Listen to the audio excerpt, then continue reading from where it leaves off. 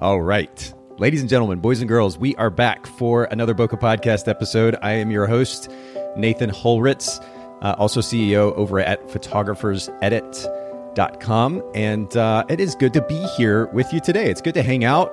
It's actually a Friday. We're live streaming. And for those of you that are listening to the audio version of this after the fact, you can go back and watch the live stream if you go to facebook.com/Bokeh Podcast. And we have a number of live streams. In fact, pretty much every episode now, we are live streaming over on Facebook. So make sure that you take a look at that. Soon we'll have an active YouTube channel as well, where we'll be pushing these out, and you can look for the live streams there. We'll certainly make you aware of that once that's ready to go. But make sure, for those of you listening to audio, that you come back and see the visual experience, which is going to be today's episode, because I've got an incredible guest I'm going to introduce here in just a second, and you're going to probably want to see what we're talking about in addition to the listening. Very quick secondary note as well. Something that I've been mentioning for some time now is a website called Charity Water. And I'm going to actually pull this up here really quick just so I can share this with you as we're talking. If I can actually type this out. There we go. All right. So I'm going to pull this up so you all can see this. There we are.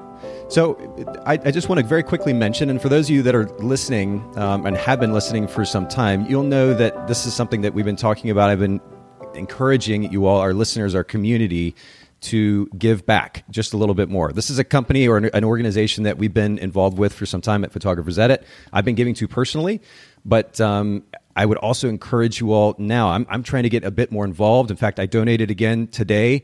As I told you I would before every Bokeh Podcast episode, enough water to give yet another person clean, or enough money to give another person clean drinking water. And whether it's this organization, a local community organization, or otherwise, always look for opportunity to give back. It's super, super important. And I just really want to encourage that for us here at the community. It's certainly a good reminder for myself as well. All right, enough rambling on my part. I want to introduce our guest for today. Taylor Jackson is here with me, my new friend. We were chatting a little bit before we get started. We're going to have a lot more conversation today. Thanks for hanging out with me, Taylor.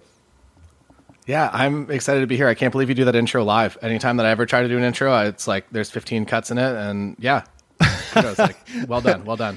Well, you don't see the fumbling around behind the screen. Normally I have a screenshot to share too of the actual receipt from my donation. Of course, just for the sake of leadership and making an example, but I totally forgot to set that up today. So for those of you listening in, forgive me. I promise I did it. I can always post it later. But yeah, the live streaming thing has been kind of a fun challenge. You and I were talking about learning new skill sets before we got started on air. And just this live streaming experience in the last couple of months or so has been at times a little bit hilarious, certainly a little bit stressful, but I love the challenge of it. It's like, man, there's 60 different things going on here on the screen, and lighting and a camera and audio, and it's kind of fun to learn to keep up with that in addition to having good conversation. So I'm taking the challenge on. It's fun. Like, I feel like everything that you learn, you're essentially a tiny television broadcast studio. So obviously as a photographer, as a video creator, those skills, they're going to find a use somewhere also for client work or whatever. So it's cool to just keep learning new things and figuring it out and push yourself. Like, it's hard enough to do a podcast, and it's even harder to add the layer of actually doing the technical direction of the entire thing while hosting. It's true. Well. So yeah, I've got multiple windows and screens going on here. It's kind of fun. And actually, to that end, one of the screens that I have pulled up, I want to remind everybody watching and listening in that we do, part of the purpose of doing these live streams right now, for the most part for us at the Bokeh Podcast, is just to have the video content to share after the fact. But in addition to that, of course, the major benefit, and I hope as this becomes, or as we develop this as a streaming platform, that we have more involvement from those of you who are listening in. Comment, ask questions. Taylor's got a lot of information to share. We're going to get into a variety of topics today. So don't hesitate to post those comments or questions there as you're streaming on YouTube or on Facebook. Just a brief introduction, and we're going to kind of build on this as we go, Taylor. But for those of you listening in or watching, if you want to follow, and you're going to want to follow Taylor on Instagram, it's Taylor Jackson. I've posted that up on the screen for those of you that are live streaming. And man, we were talking about, you have a variety of websites. I'll just go ahead and share all of these really, really quickly. TaylorJacksonPhoto.com. That's your wedding photography website, which, by the way, we're going to come back to in a second because I have a question for you about that. Taylor Jackson Courses, which we'll also come back to in just a little bit. And then you've got 500,000 followers on YouTube, youtube.com/Taylor Jackson Photo. We'll link to all these in the show notes at bokehpodcast.com. Honestly, I don't even know where to start. I mean, like, there's so many different things that we could potentially talk about. Man, let's start with the first thing. And I actually mentioned Instagram earlier. And again, I'll pop this up on screen. Taylor Jackson. I'm a bit jealous, Taylor, and envious of your ability to not just simply think outside the box, but actually translate that to content creation.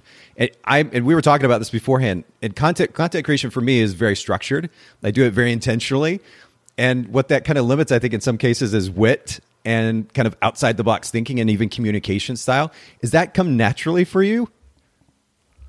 I think it's a learned skill. I think creativity is also a bit of a learned skill that if you keep doing stuff, you just kind of get better at it and you see more opportunities. I think what I've been doing recently, at least, is kind of taking inspiration from different aspects of things that I enjoy as far as content online that's outside of the photography and video space, and figuring out ways to kind of port elements of that into what I do for kind of in the photography space, or maybe for my wedding photography business, or for new experiments on like TikTok and whatnot. I think it's fun. Like I feel like you kind of have a little bit of a blank slate when you're an entrepreneur, and you can kind of make it whatever you want. And I feel like that's kind of what my social presence has become. Fortunately, it's not far enough kind of in left field that I don't book any more weddings, that people still do see me as a wedding photographer / video creator.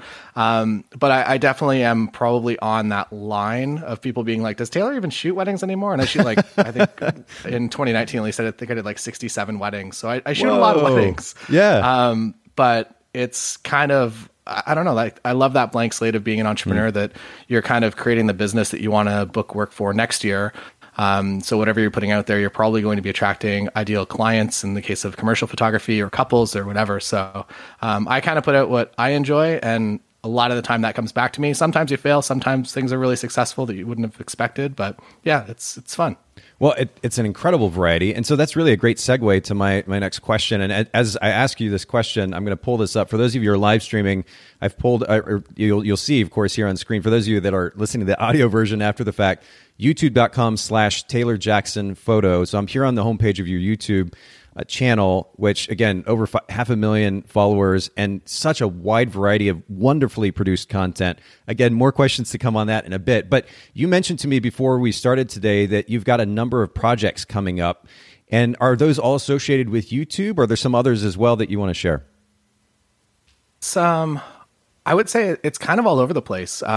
Most of it is, I would say, it's all in a content space. So a lot of it is kind of, we'll find at home eventually on YouTube. Earlier today, we actually put up a tutorial that's 2.5 hours long. It's like the biggest wedding photography tutorial that I've done. Fortunately, I was able to actually render that out of Premiere, which was a bit of a struggle for the past 3 days. So it's up there now, and I know everyone that works in Premiere or Final Cut, they know the pain. How big a file is that final render? It's like 27 gigs. Wow. Pretty big. But yeah, the problem is not the upload. The problem is actually putting it together on my computer, and it just wasn't having it. So it was a few days late, but it's up there now. And I would say that was kind of something that I was thinking about building even back in October. We shot a lot of it last October, and I was like, do I really want to drop this like super helpful tutorial in the middle of the winter, at least in North America, when people aren't likely going to be shooting their first weddings for a little. So we put it up today, and I suspect that a number of people are probably looking at their first weddings ever that they're shooting maybe in a couple weeks from now, or at some point this summer. So I figured that it was time to release it, and I'm super, super happy with it. And it's cool to finally have such a big project out there. Well, and I'm trying to pull this up here on the live stream on YouTube, but we've got, it says free 2.5 hour wedding photography tutorial behind the scenes at 10 full wedding days. I mean, I'm subscribed to your channel. I was actually spending some time in it this morning. And first of all, the production value is just incredible. So major props to you for that. But then the way that you've approached, especially the behind the scenes thing, I don't think I've ever seen this before. So this is actually my next question. I'm curious.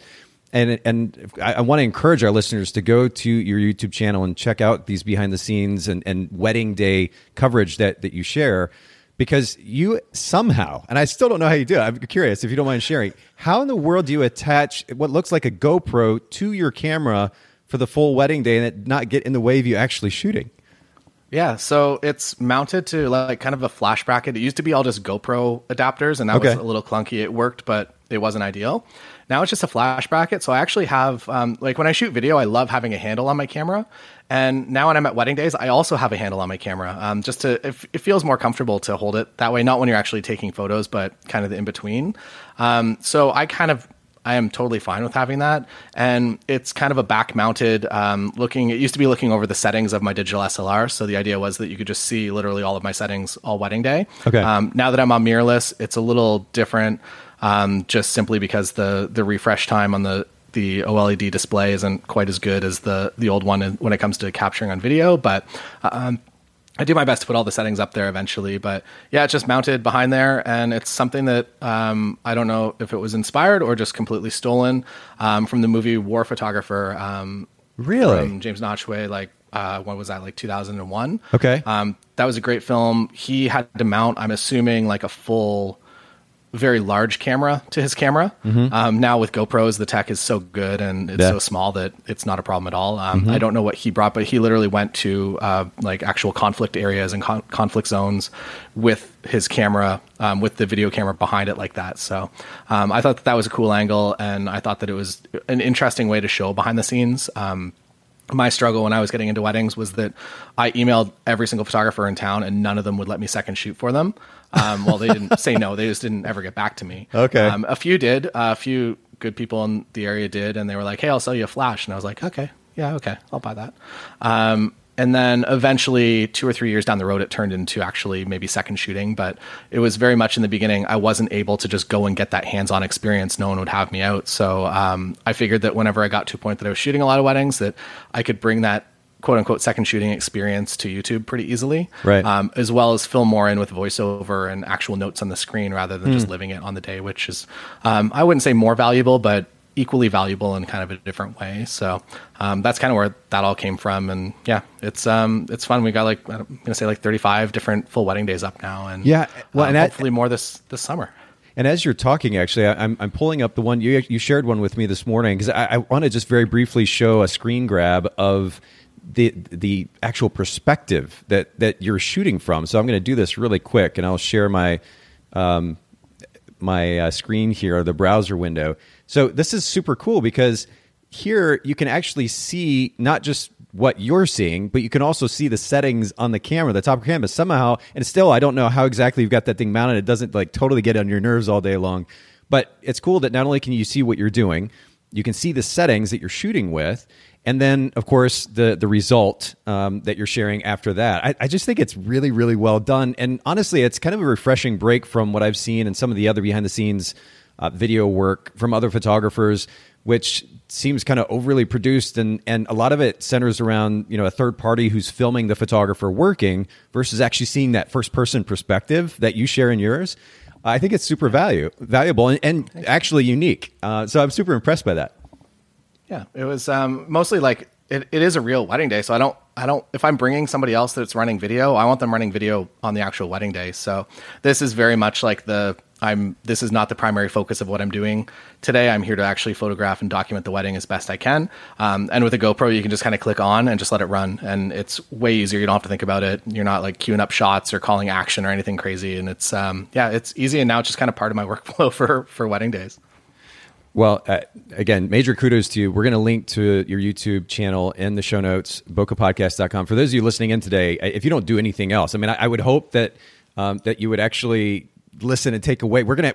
In fact, we even have a topic. There's so many different things we're talking about. We have a primary topic. We're gonna actually talk about hybrid shooting. We just recently did another episode along a similar vein, but this is more kind of practical implementation. What it actually looks like to include video along with photo in your business. We're going to even get to that here in just a little bit. Andre says, how is it mounted? There's a comment in here coming from YouTube. How's it mounted? Couldn't figure it out. Maybe you said that. Can you share just a little bit more detail? Yeah, if you type into YouTube, probably Taylor Jackson behind the scenes setup, I did a video on it. And the only difference between that video is in that video, I'm using a GoPro Session, which is a little black box recorder, which I love. Yeah. But then they just never updated it and they killed it. I think GoPro Session 5 is like the last one they did. Okay. Whereas the 9 is just so good now. And also the 9 with the max lens, whenever you rotate your camera vertical or horizontal, it'll maintain a regular landscape video image, which is like makes my post-production so much easier. Magic. Yeah. So I run that. It's big and annoying. But my couples kind of know that I do this now. Okay. Whereas in the beginning, I wasn't being like sneaky about it, but I definitely didn't want them to be reminded that I'm recording some sort of video here, that I want them to be themselves. And if that's interrupting the actual wedding day experience and making them a little more uncomfortable, it's not something that I wanted to be doing. So at that point, I kind of kept it as small as possible. But now, like, unless it's somebody that's actually in the photography or video or television industry, no one even asks me like what this GoPro is doing anymore, that they know I'm there to shoot photo and video. And really, it's just it's just there. So yeah, it's interesting. It's interesting progression over the past maybe 2 years. Everyone used to ask about it. Now no one does. Huh. Okay. Well, again, everybody listening and watching, you got to go check it out. The perspective is wonderful, and you're going to learn a ton from those videos. And we'll link to Taylor's YouTube channel in the show notes. And Andres, thanks for the question. And again, for those of you listening in, or more specifically watching actually the live stream currently, please don't hesitate. Ask questions just like Andres did on YouTube, on Facebook. Ask questions as we go along here. There's going to be a lot of value to be had from Taylor's perspective and experience. On that note, Taylor, we're going to actually get into the questions that I would normally ask here at the beginning of a podcast episode. And I'm going to do it, I guess, kind of in conjunction with one more question that I had about your website. I'm going to pull up your website here at Taylor Jackson Photo, and I'm going to actually type this in as we go to it, taylorjacksonphoto.com. We've got a kind of an intro video here, and then I'm going to click on the website link. And this takes me to your website. Now, I want to get into brand position here in just a second, but your take on a website is quite intriguing to me. And I don't know that I've really seen any other photography website, at least as of late, that looks like this. Just a few images centered on the page, very, very little text, and then some links to, I guess, additional recent galleries or blog posts. I'm curious about your take on this. Like, what was the thought process behind that particular design, and how does that translate to the way that you're able to connect with clients? I figure that one of the things that, I don't know if it sets me apart necessarily, but I feel like it is definitely one of the things that helps me sell my services, is the fact that I am out there all around the world creating lots of different work. And I feel like you get a lot of social proof and credibility from that. So rather than just having an updated blog that people can look through, I really wanted to push people pretty quickly to head over to Instagram, so that they're able to actually kind of experience more of not only wedding work, but also other work that I do as well. And I found that to be, I guess it's very difficult to quantify or to split test something like that. But I would say that overall, it's made my ideal client a lot more attracted to me, and probably my ideal couple or my non-ideal couple even more not attracted to me, which is totally fine. That if we would have found out after a half-hour phone call or in-person meeting that we weren't the right people for each other, I would rather them just know that right away. Yeah. So I feel like it's, at least as far as emails go, that everyone that inquires now seems to be an incredibly qualified lead. Okay. And they have probably already done some research. They've probably been to my YouTube page. They've probably watched some actual behind the scenes videos, which I feel like is a huge litmus test that if somebody's not into that or that style of coverage or that's not what they want, they know that now, and they're not going to inquire. But I have a lot of couples that are just like, yeah, you're like the only one we're contacting right now. Are you available? And I would say inquiry physical numbers have gone down, but overall bookings have probably gone up since then, since I kind of switched over. And really, I did it out of necessity because I kind of broke my old website. It was a WordPress backend, and it's not so functional anymore. And then that's why also SEO wise that I create like the largest faux pas there, where you go to my website and you actually go to a completely different domain, rather than the domain that's been up for 10 plus years that has a lot of like Google knows that domain, and then I just ruined all of that SEO credibility. It's okay. It's okay. People know me. It's one of the benefits of I've been doing this for like 15 years now. So one of the benefits is that my name is at least pretty well known around the area. And I've probably photographed the sister of somebody's wedding, or I've photographed probably a number of people in the local area. So it's okay. Well, what's interesting, I mean, first of all, it caught my attention because it is such an unusual design. But at the very top of the website, and we'll come back to the website, for those of you who are listening in, we've got the visual pulled up here. At the very top of the site, at the page, the best wedding photography is candid. And I want to say I saw this phrase somewhere else as well. Would you kind of say that is a position statement of sorts, or what is it that sets your brand apart specifically from the photographers in your marketplace? Yeah, it's So I feel like it's, at least with the saturation of the industry, that you don't necessarily have to have something that's completely unique to sell from. Like you don't need, I don't know, maybe I might be wrong here. Maybe correct me. And no, I love this. I love it. Go. But I kind of feel like if the prerequisite to obviously booking any work is to be an incredible photographer, that the bar is so high now, that's just kind of a prerequisite. If you're a good photographer, unfortunately, that's probably not going to book you a whole lot of work on its own. Agreed. If you kind of layer into that your personality, and people can actually learn a lot about you in a way that they enjoy when they're on. So I kind of use my travel show. We do a show with Nikon that I'll actually have in the signature of all of my emails for first inquiries. So people are like, what? This guy does a travel show with Nikon? Interesting. Okay. And they'll click through to it, and then they'll see like 10 episodes. And by that point, they've spent a lot of time with me. If they even watch one of those episodes, I would consider that a pretty big win. By the way, I love how you just very nonchalantly just kind of slide in there that you're doing a show with Nikon. No big deal. And then all the last couple of, I don't know how long it's been now, but I was actually showing my daughter one of the videos that you did within the last, I think, few weeks or so about Nikon, and it was actually kind of a long-term review of the Z6 II. Is that right? Mm-hmm. Yeah. And some of the, I mean, not only was the experience itself, which you captured quite well in the video, beautiful, but some of the stills that you captured from that area were just stunning. Where was that specifically? It would have been a couple of weeks ago. We're kind of re-releasing. So we released all of the episodes kind of into the beginning of the new world situation. And I was like, they were kind of, some of them were heavy because they're all individually about a topic that's something that's creatives usually struggle with. It's not just like fun, lighthearted, like, hey, let's go to Disney.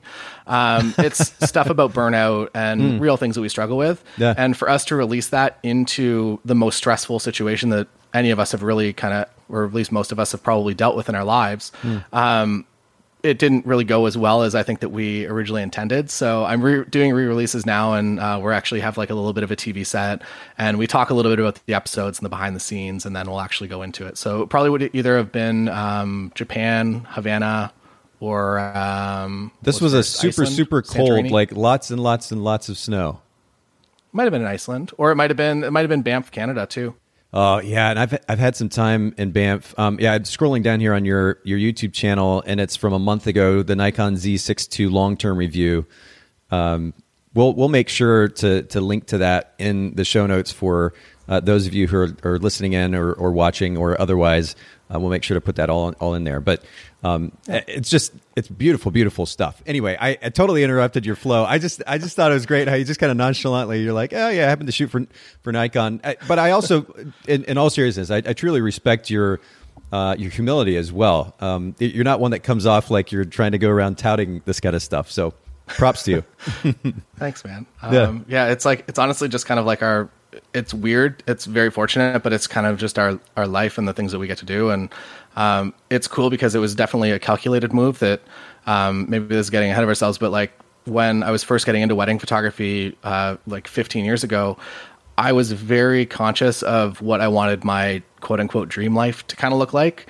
And I knew the bits and pieces that I needed to put in place. I knew that weddings, they could be destination weddings. I knew that weddings, even if I was had a local booking here, that I could probably, maybe this will tie into your company. Sure. But basically I knew that I could shoot the wedding on the Saturday and then I could have everything outsourced and everything can go, and I can manage my inquiries from anywhere in the world. So for a long time, we would just travel and we would create the content that we wanted to eventually get paid for.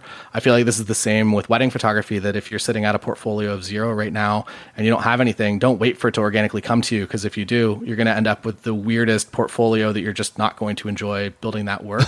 Whereas if you spend some money and you set up the shoots and you go out and you shoot your dream quote unquote wedding, even if it's a styled shoot, or you get kind of your best friends that you have an amazing connection with and that you just love to go out and shoot basically with people that are similar to them every single weekend. If you start building that portfolio, you start to get this momentum and you'll start actually booking that work. So that's similar what I did in the wedding space for sure, but then it's also very similar to what we did in the travel space as well, that in I think 2014, 2015, I basically started doing this show called A Photographer In that was kind of a vlog, I guess. Okay. And if I was in London, UK for a shoot and I had a day or 2 days off in Iceland, I would go to Iceland, I would film an episode there, and I'd be like, this is a test that if anyone ever like needs a one sheet of what I want to do, what my dream project is, like we're already kind of doing it. It's like 25% to what we wanted it to be. And then eventually we got connected with Nikon, and when the Z6, the original, was being released, we were kind of like, hey, love to do something around this. And the idea was like, we already have proof of concept that we've gone out, we've done this stuff, that we've been on safari in Kenya, and that we actually promoted Nikon before even they were involved. That safari in Kenya, wasn't there a photo of a giraffe reaching inside whatever the enclosure was, like at the table, the dinner table or something like that? It's a wild picture. Yeah, it's Giraffe Manor. It's like, it's a wild place. They do the giraffe breakfast where like you stay in the giraffe sanctuary, I guess. I don't know officially what it's called, but yeah, there's just a bunch of giraffes on the property, and you do the breakfast and you do the tourist photo. They've come under some fire. I won't go too far into it, but recently, since we've been there, they've definitely had some issues. So maybe if you are considering going there, maybe do some research and make sure it's the right decision for you first. But it is a once in a lifetime experience for sure.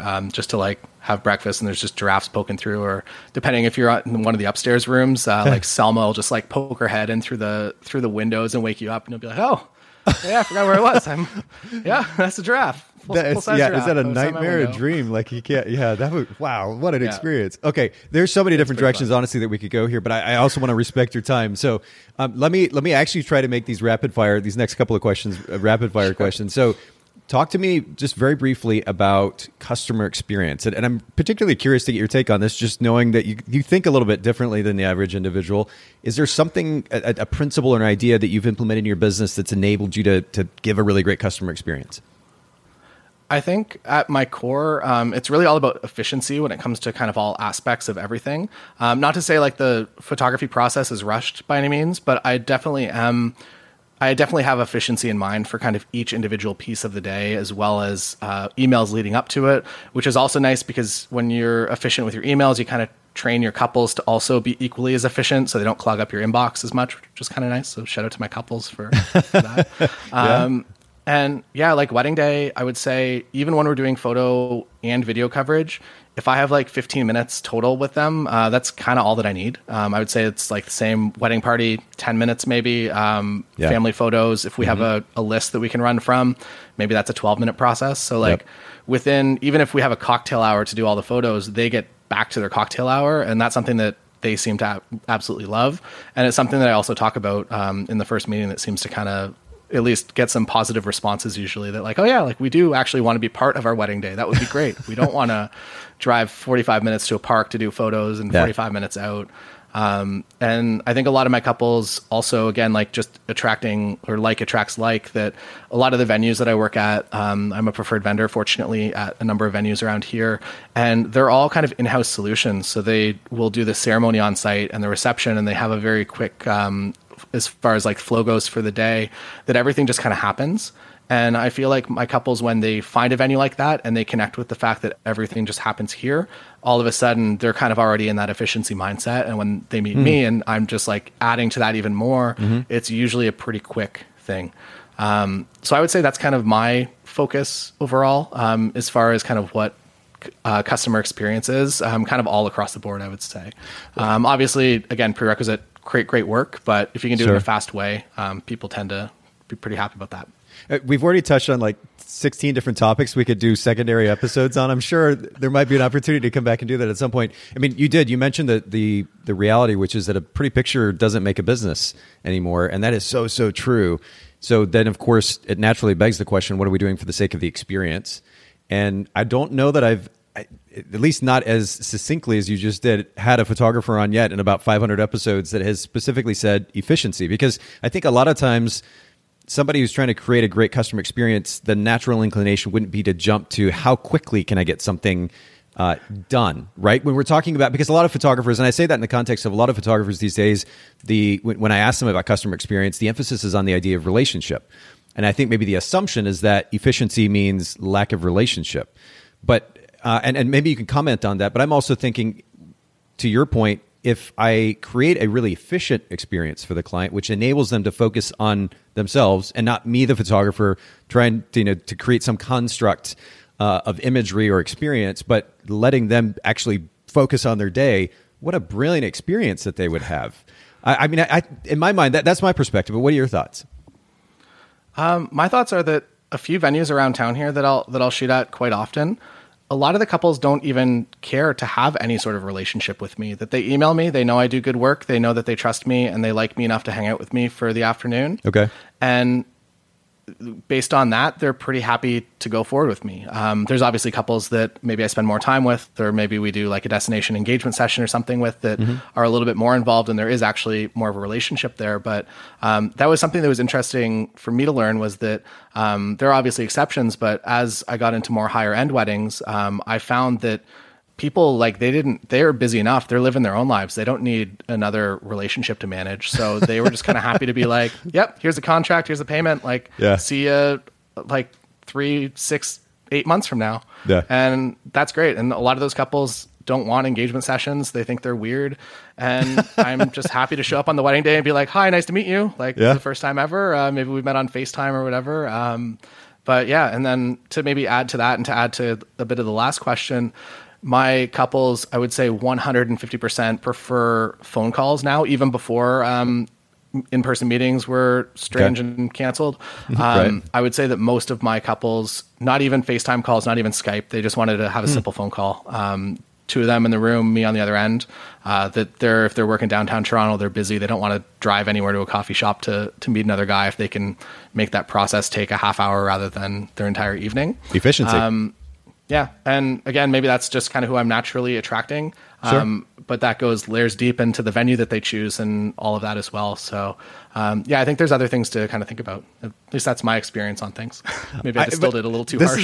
But this is exactly what I was looking for, though, because again, you tend to think a little bit differently. I've seen this, and I have a lot of respect for that. And whereas we've had all this focus on the topic of relationships and countless episodes here at the show, there's always a different side to look at. And you're right. Like this kind of ironically a bit egotistical perspective, which is that they need a relationship with me versus let me just figure out how to provide the best possible experience for them, which may happen to involve them interacting with me as little as possible.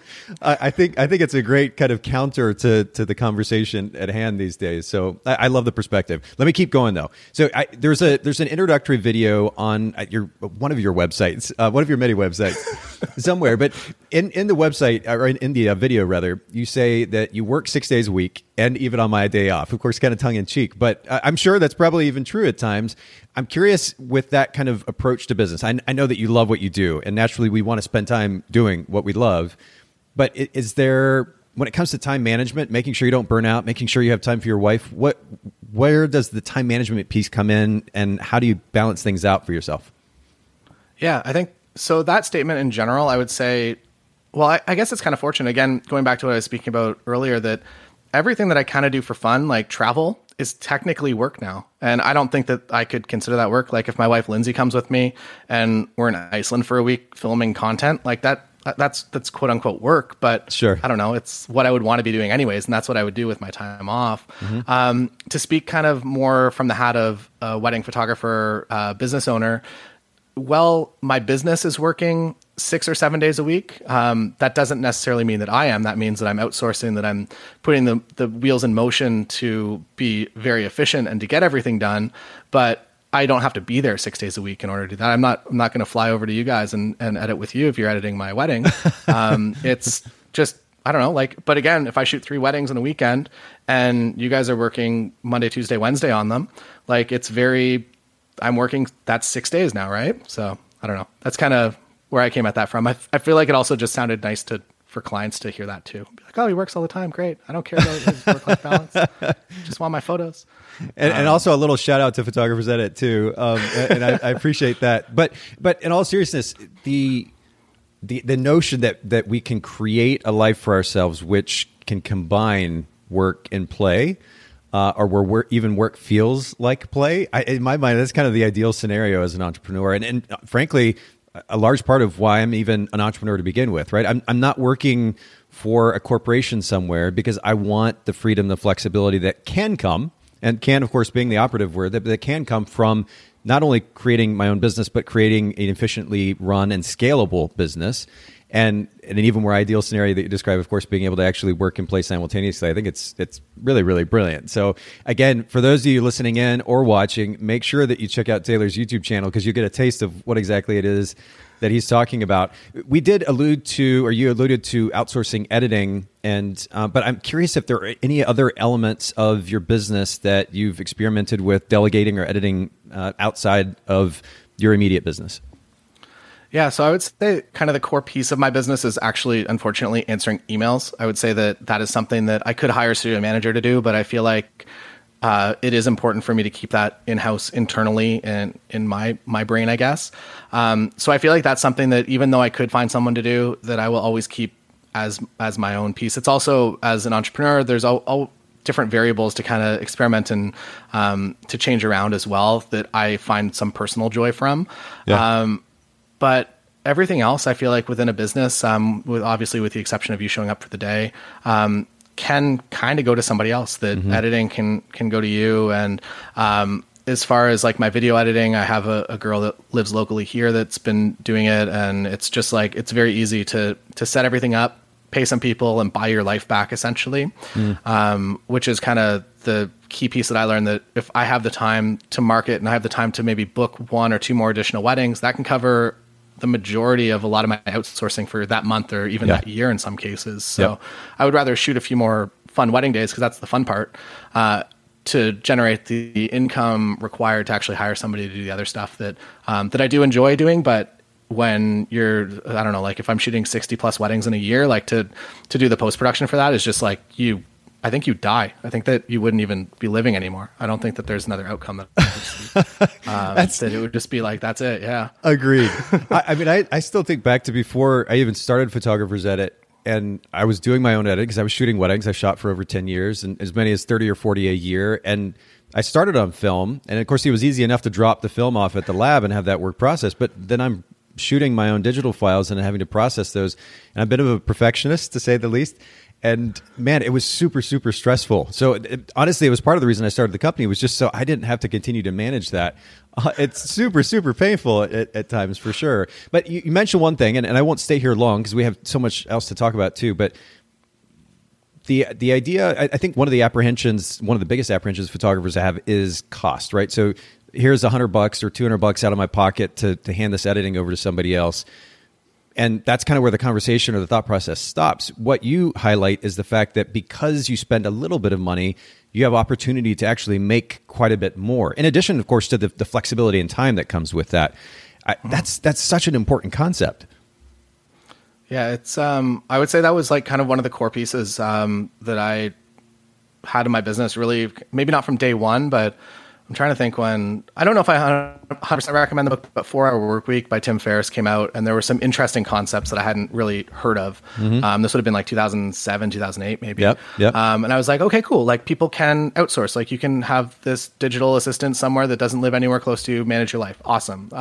That I didn't really ingest. I feel like it's important to figure out what you can kind of make work for you and pull bits and pieces from all different people. But the concepts in there were essentially like lifestyle design, that like figure out what you want your life to look like, put those pieces in place, and know that there are times that you need to buy your life back. That if you can spend maybe $500 to make all of your post-production go away for that week or that month, or depending on how much volume you're shooting, all of a sudden you have that time that you can put into maybe, say, creating a travel show or creating the content that you want to exist, that eventually you'll be able to book work from, that will be in a similar vein. So I think that's kind of what I took from that book overall, and knowing that it is in fact possible. I also did actually outsource my own. I was working a 9-to-5 desk job a couple of days a week. And this was in like around that time. And I actually outsourced my entire job. So I went into work and I sat there and I worked on my photography business, and I was paying somebody about $10 an hour less than what I was getting paid to be there.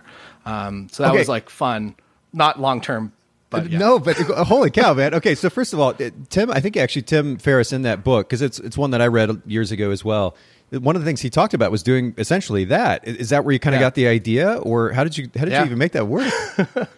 Yeah. I had some friends that were in college, and basically it started that, I was working for quite a high-end projector company, and stuff obviously that was like industry secrets I had to keep on my desk, but they assigned me like such stupid tasks. Like, okay, like we know you're really good at doing, like, I was kind of doing graphic design, video production, and photography for them. And then every now and then they'd be like, oh, by the way, we need these like 3,000 images uploaded and keyworded to Flickr. And I'd be like, well, I don't want to do that, but I can estimate how long that's going to take me and kind of block that off and take like 2 or 3 days to do that. And then I would just find somebody that could just do it for less money, or that was maybe just wanted to actually enjoy the process of uploading and keywording to Flickr, which I don't think those people exist. But that's kind of where it started. And then I just kept pushing the boundaries. Like every week I'd get a new job. I'd be like, okay, I need to make 150 digital picture frames for this trade show in Vegas. It's like, okay, somebody can do that. And this was before Fiverr too. With Fiverr, that would have been like I could have outsourced everything on Fiverr. You could have had like 3 jobs and outsourced them all. Yeah. Like, wow, Taylor's so productive. Meanwhile, just like working on my photography business, editing my websites. That's hilarious. Wow. But yeah, it was interesting. And that was not necessarily to like stick it to the man. That was more of a creative problem solving challenge, I think, for me, that I always kind of felt like an entrepreneur. And when I was working for somebody else and I was kind of stuck at that desk job, it was very hard for me to find any enjoyment from it. And stuff like that, still to this day, I find like this weird sense of enjoyment from being able to do that. So yeah. Well, I mean, it goes back to the efficiency concept. And actually, Tim Ferriss has since come out, he wrote the book. Of course, the title is what we would call clickbait today, right? But he's specifically spoken to that. He's like, I didn't think that, I wasn't actually telling people that they should only have a 4-hour work week. The concept, the principle driving that whole book was work intelligently. And that's incredible. You did just that. Wow. We could spend some time there too. That'd be super fun. It's really a great segue though to my last question before we kind of get into this topic of hybrid photo video business. What would you say is one of the most impactful, besides the 4-hour work week, one of the most impactful books that you've read or listened to in the last few years? I think I go through phases, or maybe I go through seasons. I feel like I go through this with kind of all aspects of my business, that I go really hard on YouTube for a couple of months, and I'll go really hard on something else, or we'll try to build the show up for Nikon, which comes with a lot of back end and whatnot. I would say that my favorite, it's not really a business book, but I think that the concepts within it inspire, again, kind of going back to that lifestyle design. Mm-hmm. I'm going to say Medium Raw by Anthony Bourdain, which is, I'm sure, not an answer that you've ever received and you'll probably never receive again. That's great though.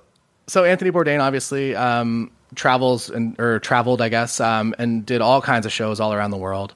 And this is kind of, I think it's 2010, 2011. It's kind of a bit of, what year is it? Yeah, 2010. Probably not 1905. Okay, so 2010, he comes out with this book. And I find a lot of the stories in it very inspiring, to the fact that your life can really have no limits, except for the limits that you kind of put on yourself. And it's not something that he like outlines, like, here's your 10-step solution to becoming, like, enjoying your life and having financial freedom and whatnot. Sure. But it kind of shows you where that upper limit is. It also shows where the lowest limit is too. He, still, I guess, he dealt a lot with troubling substance issues. Yeah, for sure. And yeah, but it shows where the bottom is, it shows where the top is, and it kind of gives you a new high watermark as far as kind of what you can go out and do if you're somebody that happens to be interested in traveling and getting paid to do it. So I think that book changed my mindset a little bit to what is actually possible. This was also in the time when TV, he was probably the last host on TV that was actually kind of doing something that I found to be that interesting. I'm sure there's other examples, but it seemed like him and his team, like a small team of 4 or 5 people, would just go out. They would try to do what they could in the field, and they'd come back home and they'd fix it and post with voiceover, and they'd put together an amazing thing. They kind of knew what they were shooting at in the field. They got to have fun. They got to hang out.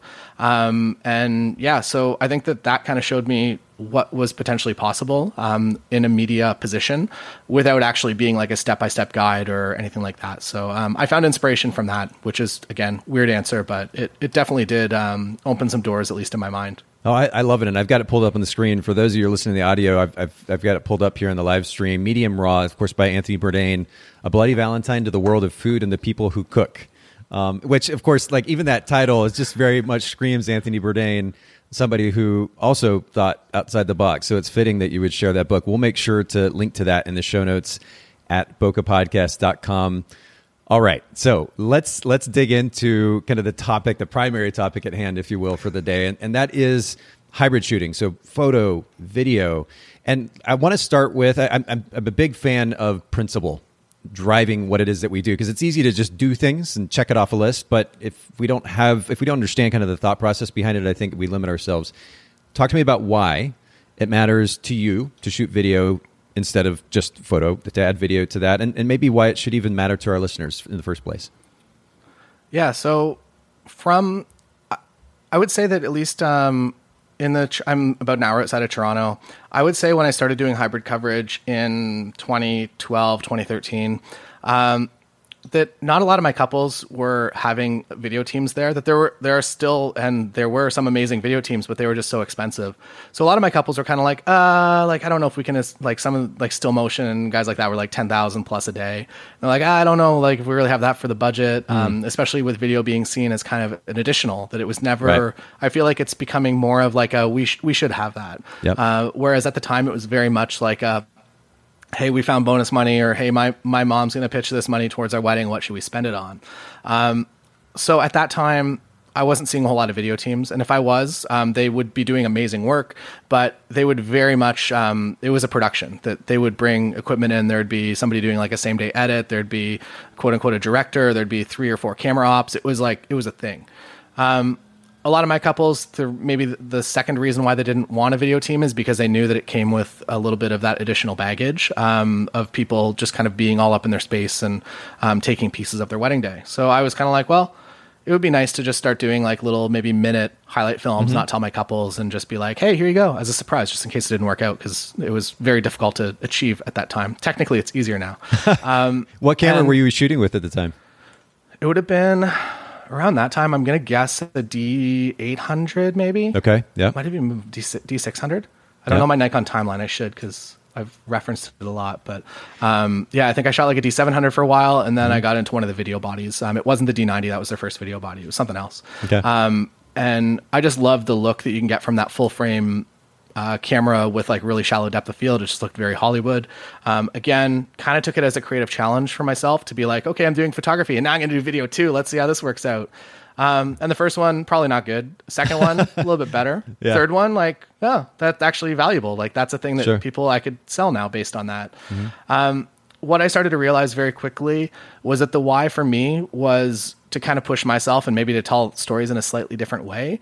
What I realized from my couple's perspective was that they always loved the photos, but I wouldn't really ever see them like completely crying their eyes out looking through the photos. There might be a single tear or two every now and then.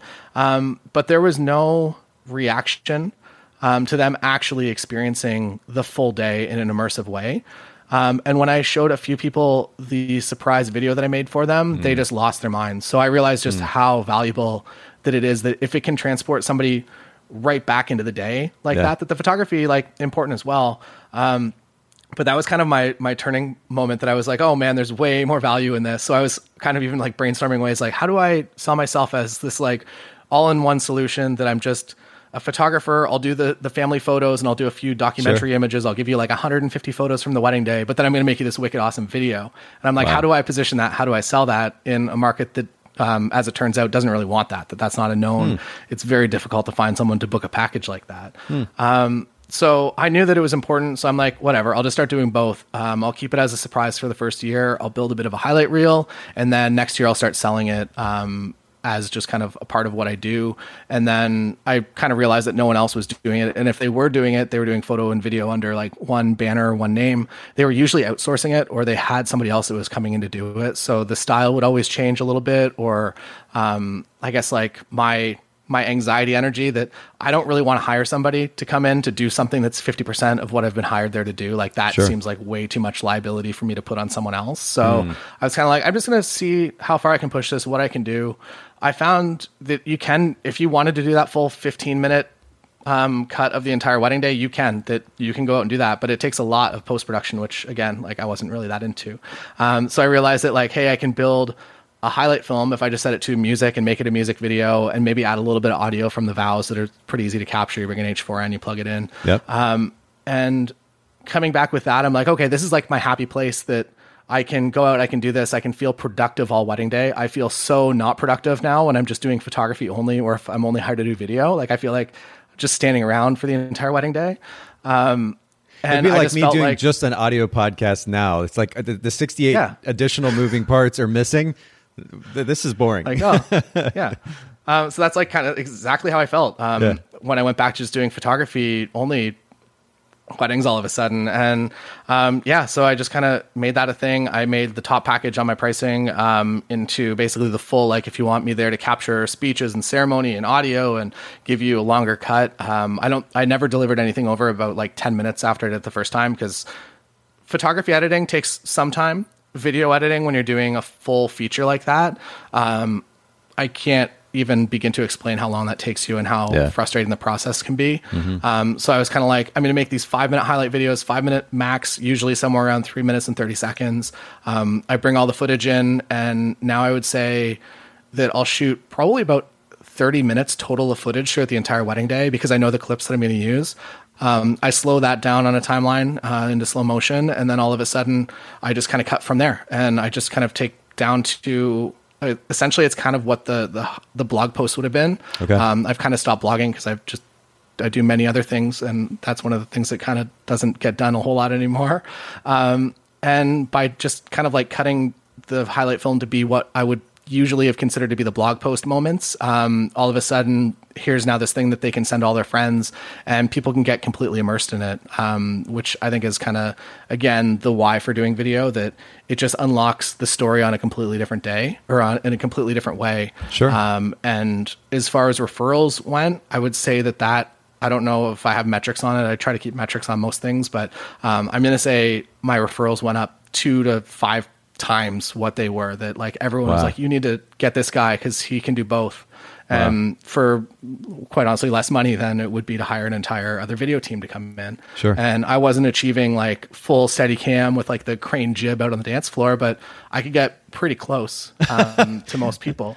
And that was good enough. And the fact that it was just myself and sometimes a second photographer coming in to do it, like people were pretty stoked to have such a small team deliver so much. So that's kind of the story of it, I guess, and why I found it valuable. And it's a surprisingly valuable piece that you can give to your couples. And also you get to charge more money for a wedding too. So that's nice. Bonus. Well, but when you talk about the how much more emotionally compelling it is, the inclusion of course, not only the moving capture of that day, but also the addition of music. I will cry like a baby with the right music, and for that matter, watching somebody else's wedding video. Like it doesn't matter. I don't even have to know these people. I'm a pretty emotional guy, and when I hear that the right music combined with what is beautiful capture, oh my word, it totally kills me. So I 100% get what it is that you're talking about, and we're going to dig into kind of the technical side of your process here in just a little bit. But if a photographer is like, you know what, this is something I've been considering, or even just Taylor, what you just said is super compelling right now, maybe I should give this a shot. What would you say are a few questions that they should ask themselves as a sort of filter, if you will, before they take that leap? I would say number one, that you have to be able to shoot a confident wedding day, that you have to know that you can create amazing wedding photography in any situation, any circumstance. And then at that point, I find that it's kind of nice to layer in doing some video coverage, and just to start out small, like Instagram Reels. You can just maybe don't shoot it vertical, shoot it like 4K 60 and just cut a vertical out of it. Okay. But start small and start with those tiny little deliverables, maybe go up to a minute for like an Instagram post or something like that. And then after a couple of weddings, you'll probably be to a point that you know kind of what you want if you were to make this a little bit longer. I would say the other thing is, or maybe the hardest part, maybe this is out of context of what you asked, but the hardest part is actually literally remembering to shoot video for the first bunch of weddings. That before I did hybrid, I probably had been to 300 weddings. Yeah. And as a photographer and being like, oh crap, I need to shoot like a video clip of this. Like you literally do forget. So maybe put like a sticky note on your camera or something. In addition to that extra camera that you have on top, then you got sticky notes on the side just as a reminder. Yeah. Doing photo video and a behind the scenes video about how to do it's getting really meta. Oh, that's funny. But yeah, and then I think like adding it in as a challenge, like it was a point in my career that I felt like I kind of was plateaued, where I felt like I was just kind of stuck there, and that nothing I could do would really help me shoot a better wedding than last week. And that was one way that I kind of pushed myself as well. So if you're looking for maybe that push, it will definitely help you tell stories in a better and more different way. And it'll make you be completely immersed in the day rather than being like 75% kind of in the day. Like you're just kind of in the day for the entire day now. which is kind of cool. As far as marketing goes, also, like, obviously it's an amazing thing that you can add to your pricing sheet that, like, hey, here's a sample 3.5-minute video we did while also doing photography coverage. And also it doesn't cost nearly as much as bringing in a full other team. And also, if you don't want 6 other photography video people there, like, it's fine. There's only 2 of us. I feel like that's a super compelling marketing thing for at least my couples. I'm kind of quiet, shy, introverted, and I feel like all of my couples are as well. So the less cameras that are pointed at them on the day, the happier they're going to be, and the more they're actually going to be themselves. So I would say that marketing wise, it's great. It creates a product that people are going to be super stoked with. The hard part is that people just might not know they want that yet. And that's what I found when I tried to market that weird package that maybe shouldn't have existed, or at least the market told me that it should not be a thing. Okay. Yeah. So it's a creative challenge. It's fun, and it creates something super valuable, I think. And also something that, all that footage you can now use to market your own wedding photography business too, that you can now make better behind the scenes videos with that footage than if you did not have it and you're just trying to do a slideshow over you talking as well. So yeah, so there's a lot of benefits. You may have seen me looking down. I'm a note taker. I've got a notebook here, but really I mean, and I love that you're continuing to come back to the benefits because it's super compelling. But when I think about the questions, again, for photographers, because of course this business model isn't for everybody. And that's kind of my thought, right? So in order to maybe filter for those who this isn't a good fit, I mean, the first question to ask is, are you in a place as a photographer that you can shoot a strong wedding or event or portrait session, whatever it is that you might also add video to? Can you do that with photo? That's a good baseline place to start. And then based on what you were saying, maybe the second question is, can you multitask? I mean, the idea of incorporating video with photo, when photo is plenty to keep up with it on its own. It certainly was for me as a photographer. The idea of then adding video to that, it's kind of a mind-blowing concept to consider. But that would probably be a good, strong second question too, right? Is that multitasking piece? Yeah, absolutely. Okay. And yeah, it's just like getting that muscle memory. And a lot of my couples ask, like, how do you do it? And it's like, you just literally do it. You just start and you make the video.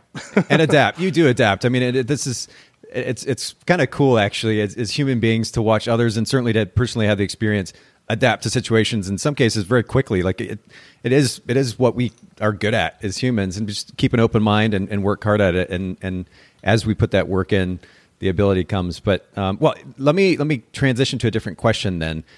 From your experience watching other photographers, what would you say are a few mistakes that photographers make kind of beginning to shoot this hybrid model, and maybe the solutions to those potential mistakes? Yeah.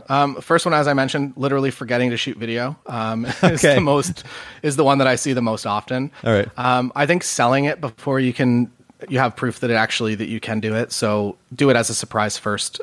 If you're trying to do a paid gig first with it, there's going to be a lot of pressure and a lot of stress, and it's better to do it as a surprise for even the first year that you're kind of running this. And then offering too much too quickly, I think, is another huge concern as well, that you want to be like, oh, we're now the all-in-one solution. We'll do your full ceremony coverage. We'll do speeches with audio and all of these different elements.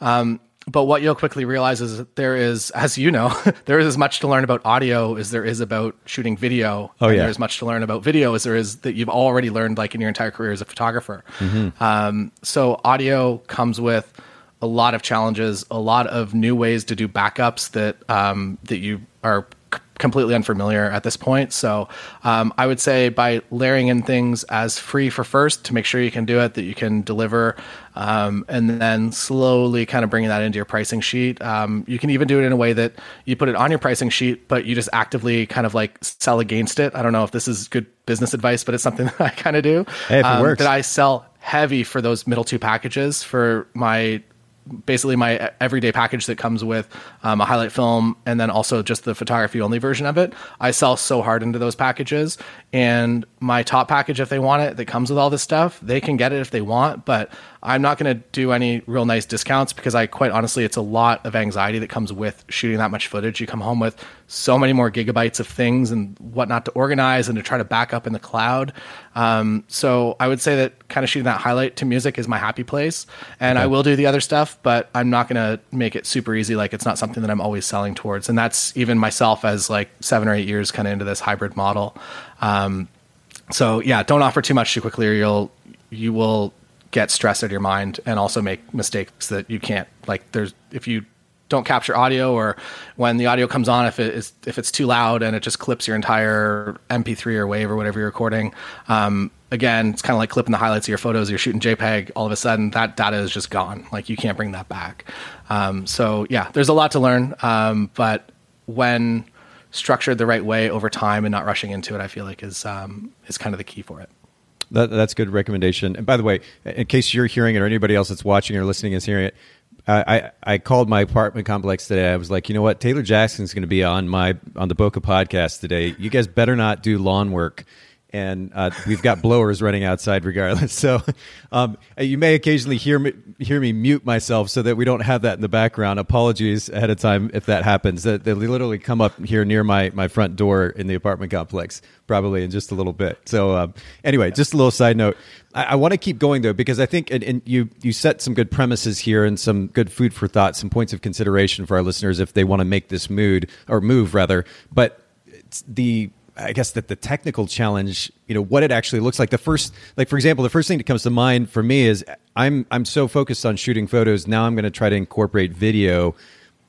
What does that workflow look like? Just as an example. So maybe if you can just kind of give our listeners some key technical concepts. You told me before we get started, you've got kind of 5 key concepts that you want to share that they should that our listeners and viewers should keep in mind as they're beginning to kind of delve into this world of hybrid video and photo. Yeah. So the first one is, like, fortunately, you've kind of already learned most of the key fundamentals as far as lighting goes and what moments to capture, and the flow of a wedding, which I think is like the hardest part to do, especially from the internet, to like figure all that out. You've already probably been to a wedding. You've troubleshooted some situations. You know what good light looks like. So now putting that all into video, you're already miles ahead. Shooting a camera with a fast buffer is also something that you should consider. I shoot specifically Nikon. I shot at D850 for a bunch of years, and I'm now on the Nikon Z6 II. And they have these beautiful, lovely XQD or CF express cards. And they are so fast. So you can take a bunch of raw photos and flip to video mode and be recording as soon as you're in video mode. Whereas some other camera, specifically things like, I guess the A7S or the A7 III, which is what a lot of people in our group, we have a members group for this type of stuff, they basically finding the limit of that buffer, that they're taking a bunch of raw photos and then they have to wait 20 seconds before they're able to actually write a video clip to the same card. So that's a struggle for them. So make sure that your camera is technically capable of it. Most of them are, or you can find workarounds as well. When I was shooting, I had a Nikon D750 as a main, and it was very much the struggle that if I took a lot of raw photos, I wasn't able to quickly switch to video. So I actually inversed my process where I would do the video clip first because it's less taxing and less data. And then I would switch and do photos. So I inversed my entire process just to work with that camera. So that is an option, but if you can have a camera with a fast buffer and a fast card, whatever the fastest card you can put it in, is the way to go about it. Awesome. Another thing is, I guess the third point is ND filters, that a lot of, if you're watching a lot of how to make a wedding video online or how to do any sort of cinema, you're probably going to see a lot of things about ND filters and variable ND filters that basically just act as, you're a photographer, that act as sunglasses for the camera, so you can slow your shutter speed down. And if you're shooting kind of double your frame rate, technically you're going to get the most beautiful cinematic image possible. I do not worry about them at all on the wedding day. I have enough variables going. I use a program, it's a plugin for Premiere called Real Smart Motion Blur. And it gets to like 80% what shooting the correct frame rate would look like. It's never going to be 100%, but as far as workflow goes, shooting both photography and video, that's one corner that I think is reasonable to cut. It's too complex to be like screwing on NDs and whatnot and running in between frame rates and everything. So don't worry too much about that. Use a plugin, or if you're shooting in slow motion, so if you're shooting 60 frames a second in your camera and you're slowing it down to 24 for the final delivery, I have noticed that looks pretty good even when you shoot it at a ridiculous frame rate like 1/8000th of a second. Really? That it doesn't look too choppy, it doesn't look too like over sharpened, that it looks okay in slow motion. So maybe balance what you're comfortable and what you think looks good, but don't worry about too many accessories. to, I guess, go to the next point that is also kind of based on that, to shoot in slow motion, it feels a heck of a lot more romantic. And you can actually kind of capture those in between moments that they didn't even realize were moments. And it also makes your job in editing a lot easier, that if you're shooting 60 frames a second and you're slowing that down to 24 frames, you're getting, every clip is now going to be like, I don't know what the math is, like every second is now a second or 2.5 seconds. So you can shoot less footage on the day and still deliver the same length of highlight. Nice. And it becomes a lot easier on you. So that's kind of one of the things that I found that both makes a better product and also makes your life a little bit easier. And it just looks pretty too. I mean, I don't know. There's something about a little slow-mo with the right music again that's just like, wow. Like really shallow depth of field. It's just I think it's the way to do it. That when I see a wedding film in regular speed, unless it has a very compelling story, I'm kind of like, this is weird. Like, what's going on? Like, why is this like in real life? I feel like I'm watching the day.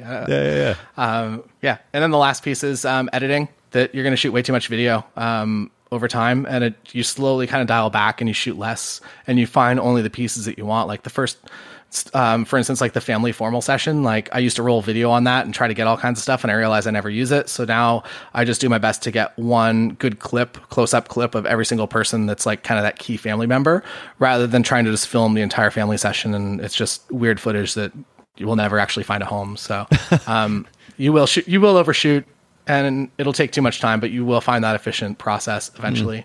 And then I would say now, if I were to sit down and do an entire highlight film for like a normal kind of 8-hour wedding day, I would say that I could probably build it in about maybe an hour and 20 minutes max. That it's like maybe a little bit over an hour. Wow. Just because everything's linear. I'm not jumping around in the storyline. Okay. I'm not like jumping to like, here's a speech and then back to the ceremony. It's just full linear. Like, here's the wedding day, start to finish, set to music. And you can do that in about an hour and a half, probably. I think that's a good lesson for photographers, a good reminder for photographers who are just doing photo to begin with, that are already shooting too much too, like 3,000, 4,000, 5,000 images.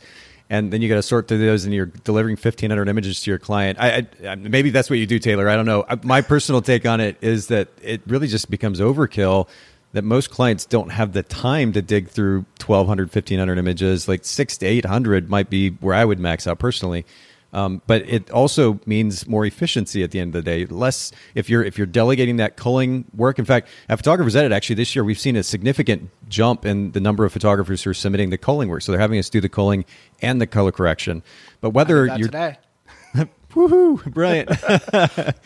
But whether you're doing that or not, it's going to either be cheaper because you're not having to pay for as much culling, or it's going to save you time because you're not having to do that yourself. I think that's just a great reminder. Don't shoot too much. And I mean, the idea that you're able to put that together in an hour and a half or so is really, really impressive. We'll have to make sure. Do you have any examples of those highlight clips on the website? I have examples of it, but all my post-production stuff is locked up behind my course's webpage, unfortunately. I'll do some free stuff for YouTube eventually. There's some full wedding days that I do both photo and video. But it doesn't show the full behind the scenes once I get back to my computer, but it shows in the field how I'm doing it. Well, and I have to kind of break the fourth wall here for everybody listening in or watching. This was not a setup then so that Taylor could sell his courses. I truly, I want to say this though, because I've been in the industry way too long. I know that usually when you go to a workshop or you go to a conference or maybe there's a podcast, that it's like this kind of automatic setup for a commercial of some kind. And then, honestly, it just grates on me. I'm very cynical about it. So I just want the audience to know that wasn't, we weren't trying to set that up, but I am personally going to now pop it up on screen, Taylor Jackson Courses. And I'm actually going to also show this here on the browser, the website itself, TaylorJacksonCourses.com. There's actually a lot of content on here. And by the way, a lot of it's super reasonably priced as well. So, you can sign up. It's $30 and you get access to all of that. Wow. So it's $30 a month, but you get every single one of those courses, which is like a ton. So a ton of content. Trying to do it in a month, you'll die. Okay, so TaylorJacksonCourses.com, and we're gonna link to that in the show notes at bokehpodcast.com as well. And I also, part of the reason I wanted to bring that up anyway, before you even said anything about it, Taylor, is that we've kind of barely scratched the surface. Honestly, I mean, we're well over an hour at this point, which is kind of usually my cutoff point, and we can easily spend another hour or 2 hours because honestly, I have so many questions. Like we just kind of scratched the surface. So for those of you listening in, for those of you watching, take advantage not only of the resource, which is Taylor's YouTube channel, and also pop that up here on the screen really quickly again as well. youtube.com/Taylor Jackson Photo. Follow Taylor, subscribe, and look at that content. But then also get to that content at TaylorJacksonCourses.com. I mean, $30 a month for the amount of content that you're going to get and the quality of education. Just take a peek at his YouTube channel. You'll know what I'm talking about when I say quality is incredible. And that's a really, really great deal. And Andre says 1 hour is great. I did a highlight video last month and it took 5 hours, and that's probably even really good, Andre. So like, I think I can imagine that most videographers are spending even more time than that to put something together. So, but I'm sure you can get a little bit more insight into what Taylor is doing for that process if you take a look at his content. Taylor, this has been super fun, man. And I hope, honestly, because there really is so much to talk about. I hope that we get to do another podcast interview at some point. But just remind our listeners where, in the meantime, they can follow you. I know we've been shouting out the different websites and so forth. Sum it all up for us, if you will. I would say just come on over to YouTube, Taylor Jackson Photo. There's a lot of content on there. And yeah, I would say start there. If you want to follow on Instagram, feel free. Come on over to TikTok. I make weird stuff there. Be prepared to be weirded out a bit, probably. But is that Taylor Jackson on TikTok as well? I'm Taylor Jackson Photo on TikTok, but type my name in, I'll pop up. I got a camera in my face always. Perfect. Seriously, this has been really fun. I really appreciate you making time for all of us. For everybody listening in, again, for those of you that are listening to the audio after the fact, make sure you go back, watch the replay, and for future episodes, make sure you're following us on Instagram, Bokeh Podcast. You'll see when the upcoming live streams are about to happen. You can come join us, hang out, ask questions, send us funny emojis, whatever you might want to do. Come hang out with us. Thanks again, everybody. Thanks again, Taylor. Everyone have a wonderful day.